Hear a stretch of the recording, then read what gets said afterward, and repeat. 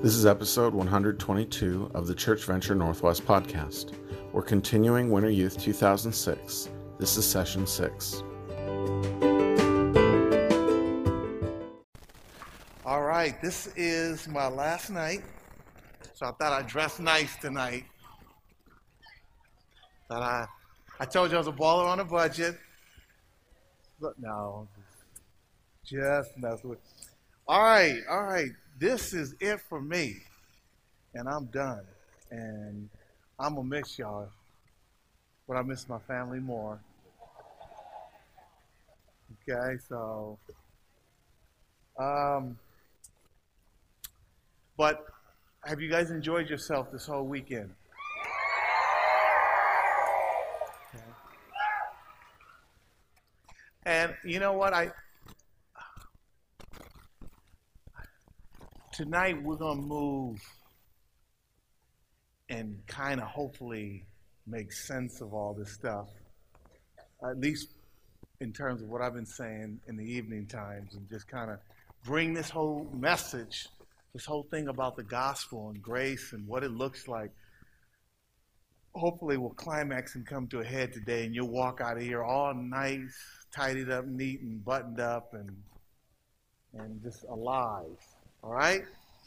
But I want to get into the Bible first, and then we're going to pray, and then we're going to do what we do, right? Okay? Turn to Galatians chapter 4, and we're going to read, pray, and go at it. Galatians chapter 4.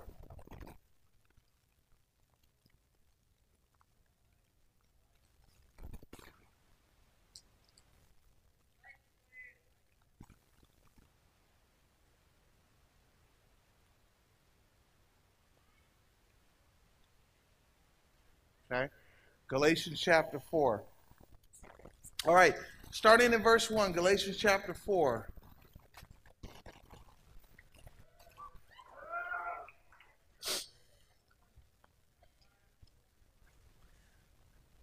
What I'm saying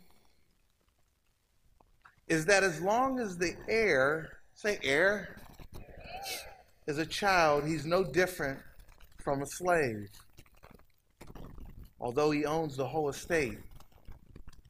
He is subject to guardians and trustees until the time set by his fathers. So also, when we were children, we were in slavery under the basic principles of the world. But when the time had fully come, God had sent his son, born of a woman, born under the law, to redeem those under the law, that we might receive the full rights of sons. Because you're sons, God sent the Spirit of his Son into our hearts, the Spirit who calls out, Abba, Father. So you are no longer a slave, but a son. And since you're a son, God has made you also an heir. In this text, we keep hearing slave, slave, slave. You're no longer a slave. You don't have to be a slave. Don't think, act, submit yourself as a slave. When you get this text, the heart of God is to make you a son and to live in that sonship. We live in a culture that doesn't get that in Christianity and outside of Christianity. And we live in a culture in California, definitely, but in America, we live in a culture that's like, everything is about self-help. It's about paradigms and principles and formulas and systems. And the gospel cuts across the grain of all that. In fact, you can go into Barnes & Noble, you can go into any secular bookstore, you can go into any Christian bookstore, and you'll see bookshelf after bookshelf of self-help books promising you power to tap into your potential. The problem with tapping into your potential points to a deeper issue. People that constantly need to tap into their potential reveals the fact that they don't have a lot of actual. And we come to these conferences And sure, you know, there's a certain energy and synergy to be in a group like this. Funny, good music. Horn dude is dope. Decent speaking. All right? And hot chicks, hot dudes. Maybe there might be a connection. And then there's some of you not even thinking about that stuff. You just always in the presence of God, right? At least 98% of you are like that. There's that real heathen 2% that just come here for just ill motives. But what does actual look like? What does change look like? The problem that we face when we talk about, I'm horrible in terms of my charts and all that. I do the best I can, okay? But I'm a visual guy, so I have to see it when I preach it. Is that cool with you guys? So when we talk about when we talk about change, most of you guys come here and you get inspired by the worship and the teaching and the fellowship and the dialogue that happens in the small group, and you want to change. There's a desire underneath you that says, man, I'm not where I want to be, but I definitely want to be where I'm not. I want to grow. I want to change. I want less potential, more actual in my life. But what does change look like? What does change look like? The problem is that we've been sold a bad bill of goods. Because as soon as people start talking about change, they say, oh, it's easy. First thing you need to do is just really get going on your spiritual disciplines, right? And spiritual disciplines look like what? You know, we got to pray. We got to fast. We got to read our Bibles. You know what I'm saying? Go on a couple of mission trips. Just get rolling on stuff that's in the Bible. Then we also have the second counterpart to change. It's called personal convictions. Okay? Personal convictions. And personal convictions is, okay, so spiritual disciplines means you need to be praying and reading and doing all this stuff. And then personal convictions mean you need to be careful who you hang out with. So, you know, you don't listen to certain music, you don't watch certain movies, you don't run around the wrong crowd, you don't want to ruin your witness, you get into a lot of Bible clubs on your campus. You go to your youth group and you have your nice little Jesus clique, right? And you're doing Jesus, right? Jesus, my homeboy t-shirt, it's all about Jesus, right? And you got your nice little Jesus clan and you got your nice personal convictions and you're doing your spiritual disciplines and you're spinning your plates and you getting down. The problem with all this as we associate it with change is that many times it doesn't feel like change. It feels more like work than it does change. And don't get me wrong, change requires work. But it's a different kind of work. And here's what I mean by this. You got my man right here, right? Stick man. All right? And Stick man, look, this is his heart. Okay? Look at Stick man's heart. And that's all it is heart, all right? And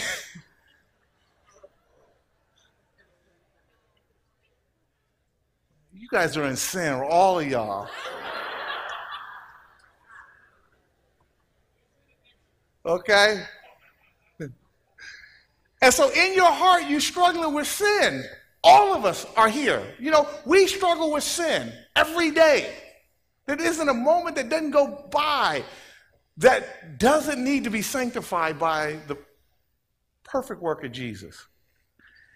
But that sin drives us to guilt. I feel guilty about all the stuff I either do or think about.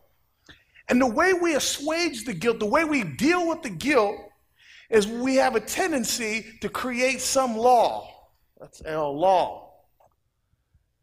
So in other words, I'm going to fix this thing in me. This is what I'm going to do. I'm going to go to the Christmas retreat. I'm going to go do a summer youth camp or a missions trip, or I'm going to get into a Bible intensive group, or I'm going to get into accountability group. We do something to try and fix ourselves. We create some standard, some rule, some discipline, some conviction that we think is going to fix us. This is what we all do. I have this tendency, you have this tendency. The problem is that the law was never set up in the Bible to fix sin. It's like when you go to a doctor, and if you've got a hairline fracture on your wrist, and you go to the doctor and you don't know that, and the nurse comes in and takes x-rays of your wrist and then comes back 15 minutes later to show you the results of the x-ray, and then the nurse decides that they're going to start operating on your wrist, and they start bringing out all the medical procedures to start fixing your wrist, you might look at the nurse crazy because the nurse is certified to identify the problem, but they're not certified to fix the problem. They can't act as the physician. They're only set up to prepare you for the physician.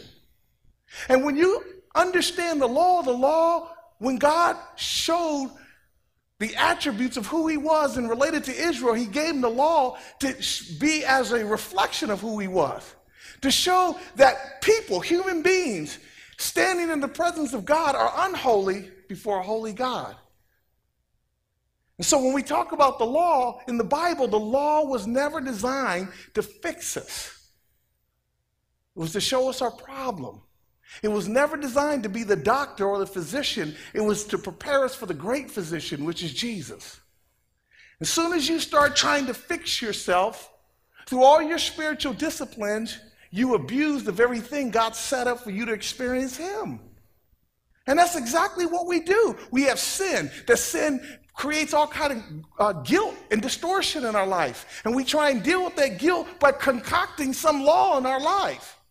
And guess what the law does? All the law does is arouse sin. You ever had somebody tell you don't do something? And your natural reaction or your first impulse is to do the thing they told you not to do?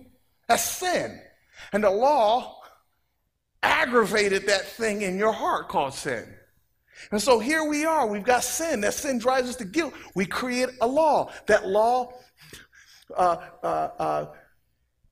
opens that door for sin in our life. That sin drives us to more guilt. That guilt drives us to the law. And here we are. Sin, guilt, law, sin, guilt, law, sin, guilt, law, sin, guilt, law, sin, guilt, law.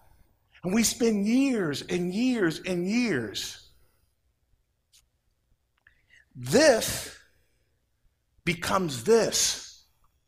Because spiritual disciplines is what I do to change, and personal convictions is what I don't do to keep changing. And the sad reality of most of our Christianity is that we have reduced it down to doing this and not doing that. And that's the gospel message. You know and I know that will never change your life. We reduce it down to just do this, don't do this, just stop sinning. And we don't have a gospel. What we really have is a gospel of sin management, where all we do is manage our sin, but we really don't attack and deal with the sin underneath the sin.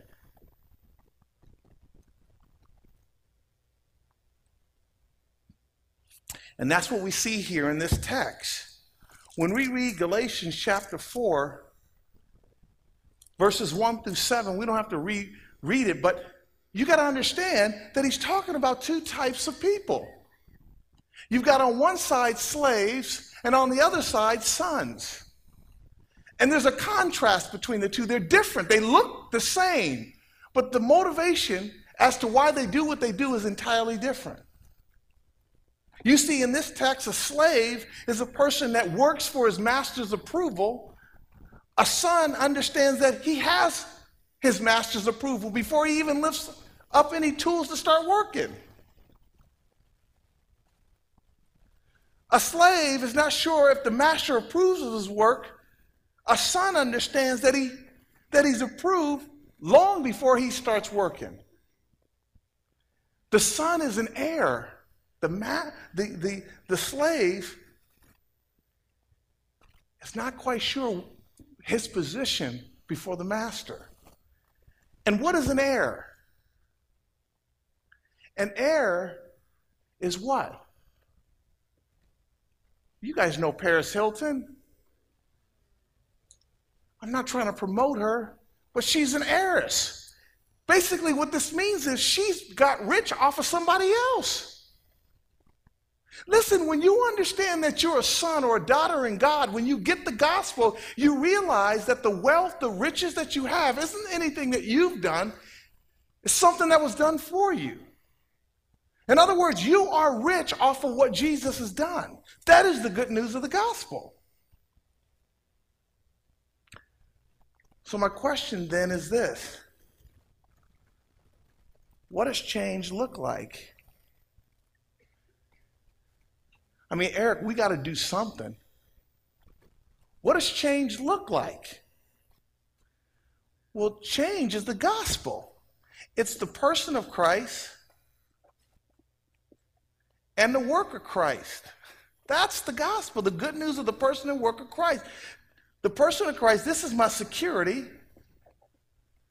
And the cross here, the work of Christ, is my victory.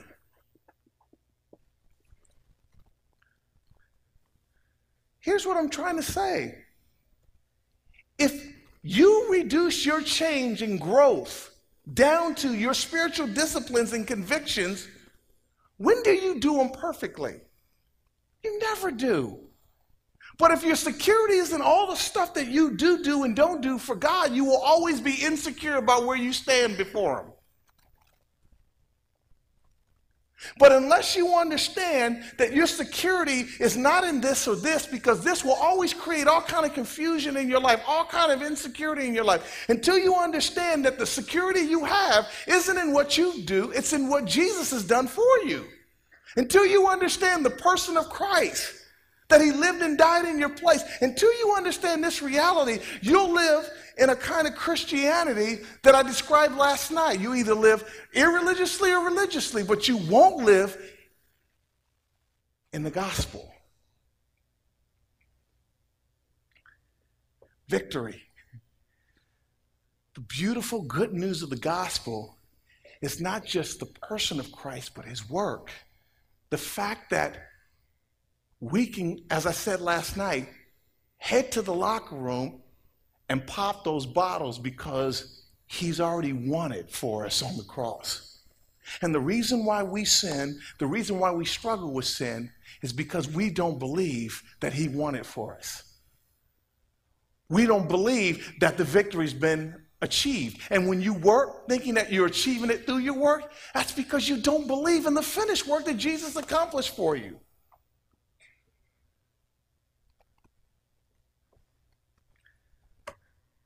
So what's my role? Are you telling me that I don't have to work? Are you telling me I don't have to do anything? No, I'm not saying that. But here's the work. Our role is faith. How many times did Jesus keep rebuking the disciples because they were of little faith? When I said a couple of nights ago, we need to preach the gospel to ourselves, it's to strengthen our faith and dependence and reliance on Him. Every time that I feel insecure because I not think I measure up, I need to preach the gospel, that my life is hidden in Him, that my security is not the fact that I've blown it. Because you know how we do it. We have these good day, bad days.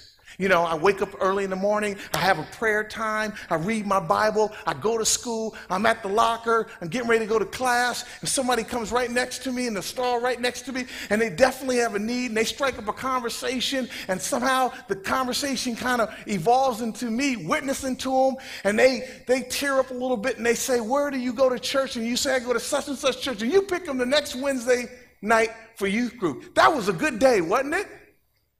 You did your disciplines, you prayed, but what happens the next day? You wake up late, you're rushing out the house, you're in a crabby mood, you head to school, you just don't feel good. You get to the locker, another person comes with an obvious need. You don't feel qualified because you weren't spinning plates. Your security was in that instead of him. Listen, some of my best sermons that I've ever preached, and I'm not advocating this, there are times when I will preach and I didn't have a lot of time to prepare, and I'll say to myself, I didn't do enough. I know God can't bless tonight. And God comes through to remind me that this thing is all about him. I want you guys to understand that if your faith is not in the person and work of Christ, it's going to be hard to live as a Christian. Am I throwing out disciplines? Absolutely not. But here's what I'm saying. Prayer strengthens your faith. Fasting is designed to strengthen your faith. Remember, I said you don't go past the gospel into more sophisticated prayer. You go deeper into the gospel through prayer. Listen, everything that we do strengthens our resolve, our trust, our dependence in him. If you're sitting at a dinner table and you've got utensils and someone brings you a turkey and gravy and stuffing and all the nice little food you eat on Thanksgiving, the utensils are designed to serve as a means of helping you enjoy the food, but they're not the food themselves. Listen, all these disciplines, they're utensils. They're a means of experiencing the meal, the bread, the manna that's come down from heaven, Jesus. But as soon as you start trusting in the utensils, you go sideways. I want you to understand tonight, your work is to trust him. And every discipline that Craig talked about today is a means of strengthening your resolve and trust and dependence on him. But when you blow it, it isn't because you didn't pray enough. And when you sin, it isn't because you didn't fast enough. And when you make mistakes and don't live according with the Bible, it isn't because you didn't have enough conviction. That's just the fruit. The real root of why you did what you did was because you did not believe Jesus in that area of your life. That's the root. That's the sin underneath the sin, unbelief. That's the sin that says, I'm going to be my own savior. I think this thing will save me in a way that Jesus can't. And we all have those idols going on in our heart that Jesus came to destroy. And until we deal with those idols, we create all kind of confusion in our Christianity. Tonight, God wants you to be a son, not a slave. Tonight, God wants to come and transform your life. But he wants you to not have a greater resolve that you're going to roll up your sleeves and be a better Christian or shore up enough spiritual energy to really try and change yourself. That ain't going to work. Look, I've been serving God 23 years. After a while, you bottom out on that kind of spirituality. The life-changing message is the good news of the gospel that comes into your heart and transform you, not from the outside in, but from the inside out. That's the beauty of the gospel. And your Christianity starts in faith, and it's carried along in faith, and it ends in faith. And everything that you do deepens that. So am I against work? Absolutely not. Am I against conviction? Absolutely not. Am I against spiritual discipline? Absolutely not. You will be weak in your faith if you don't have them working in your life. But our problem is that we worship the work.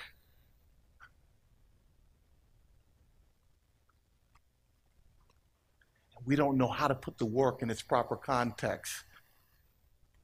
And it ends up ruining us. Look with me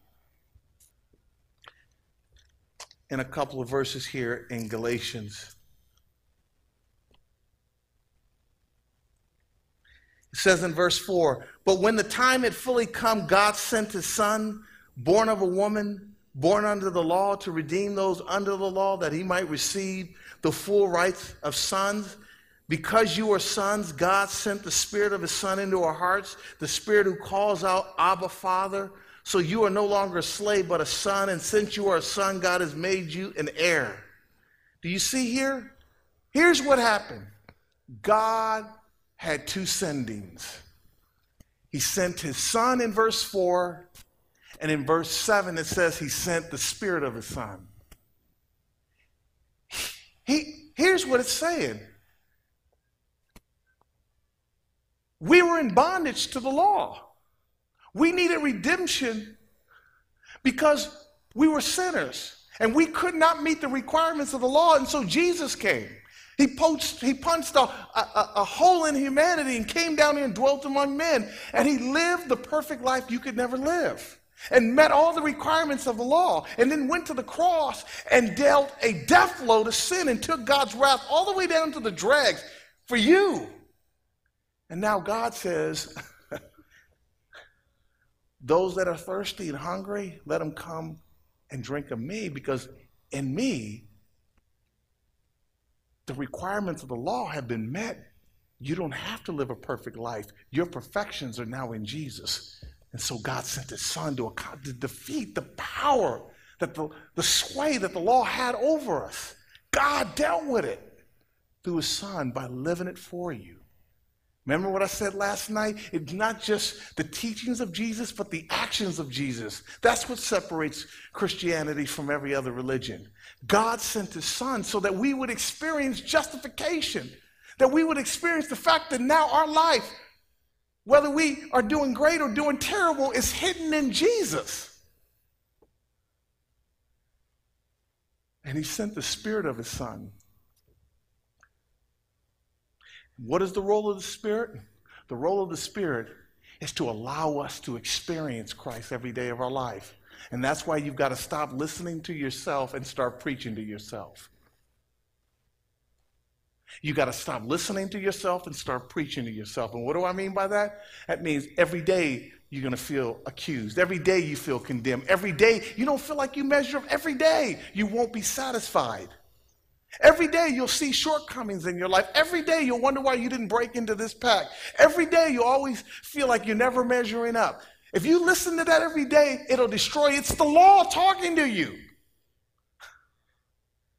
And that's why you don't listen to yourself. You got to preach to yourself every day to counterattack that by saying, my hope is in the cross. My security is in him. I measure up in Jesus. He met the standard for me. I'm imperfect in myself, but in Christ, I'm perfectly perfect. If you're not preaching the gospel to yourself every day, then you're going to listen to yourself every day.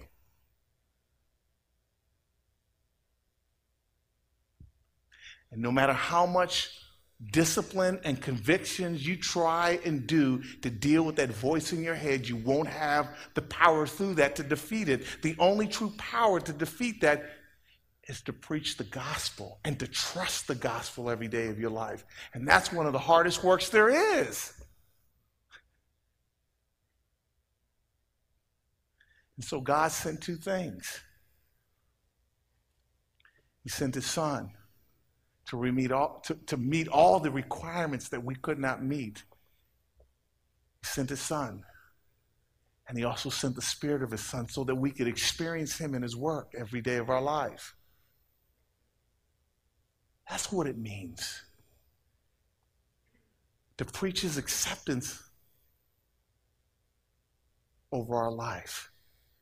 To preach that the final verdict has come in, that God looks at me and says, well done. To realize that my life is hidden in him, so when God looks at me, he doesn't look at me through the lens of my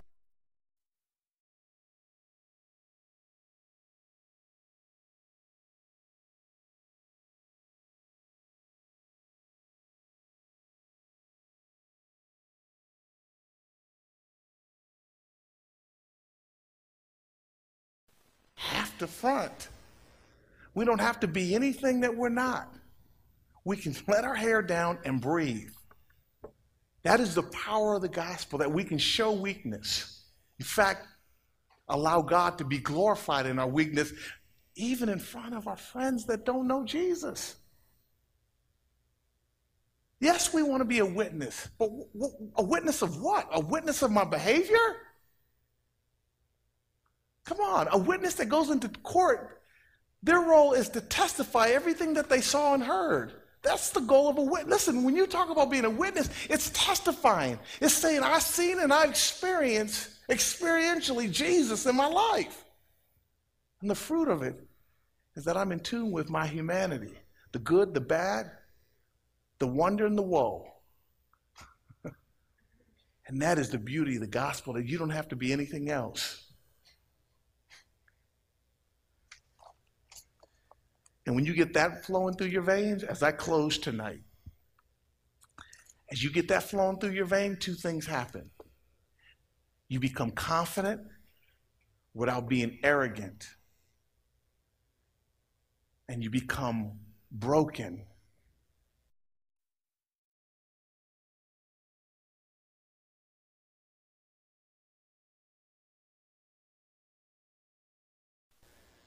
And you're humble without being self-deprecating. You don't beat yourself up. You're not in this pity pit.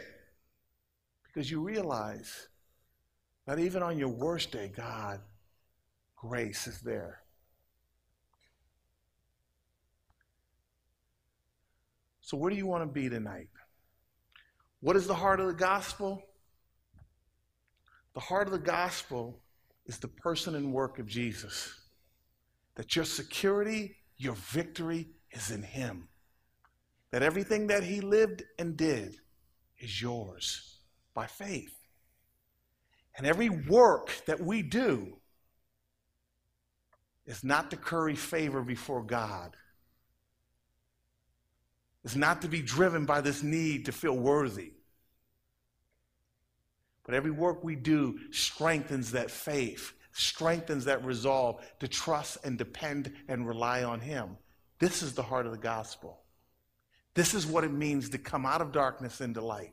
This is what it means to live in accordance with the gospel. This is what it means to preach it to yourself every day in faith. This is why you need to know the Bible. This is why you need to pray. This is why you need to do your spiritual disciplines, because it allows you to preach the truth of what he's done in your life.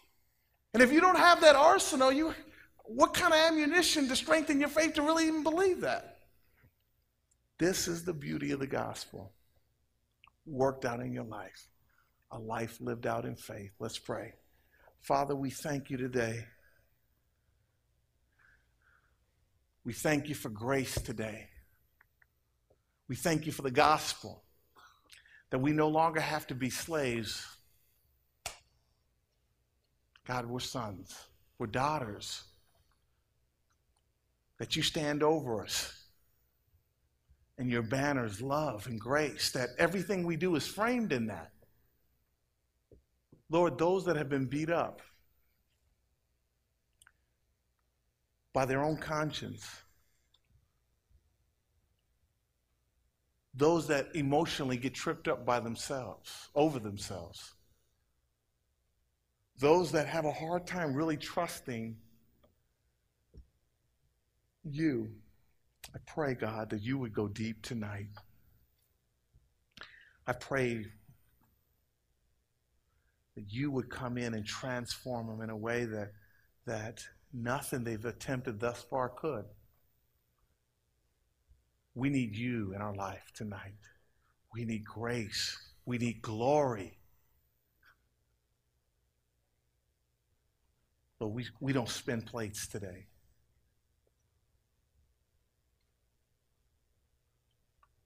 We don't look to our performance. We don't look to our goodness. We don't add anything to the gospel. We come today and we say, Lord, be real.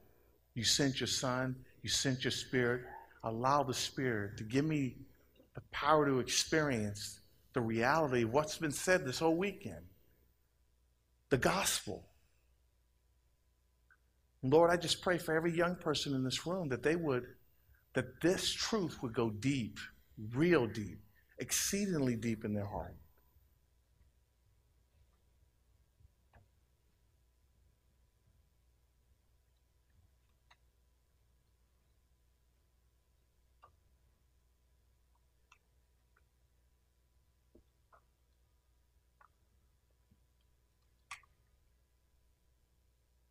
Today, Lord, just move in this room. Connect the dots. Make it all make sense. Let grace prevail in our hearts today. Let them know how simple it is to serve you. It's not easy, but it's simple. Lord, let us see how simple the gospel is and to believe and trust it tonight.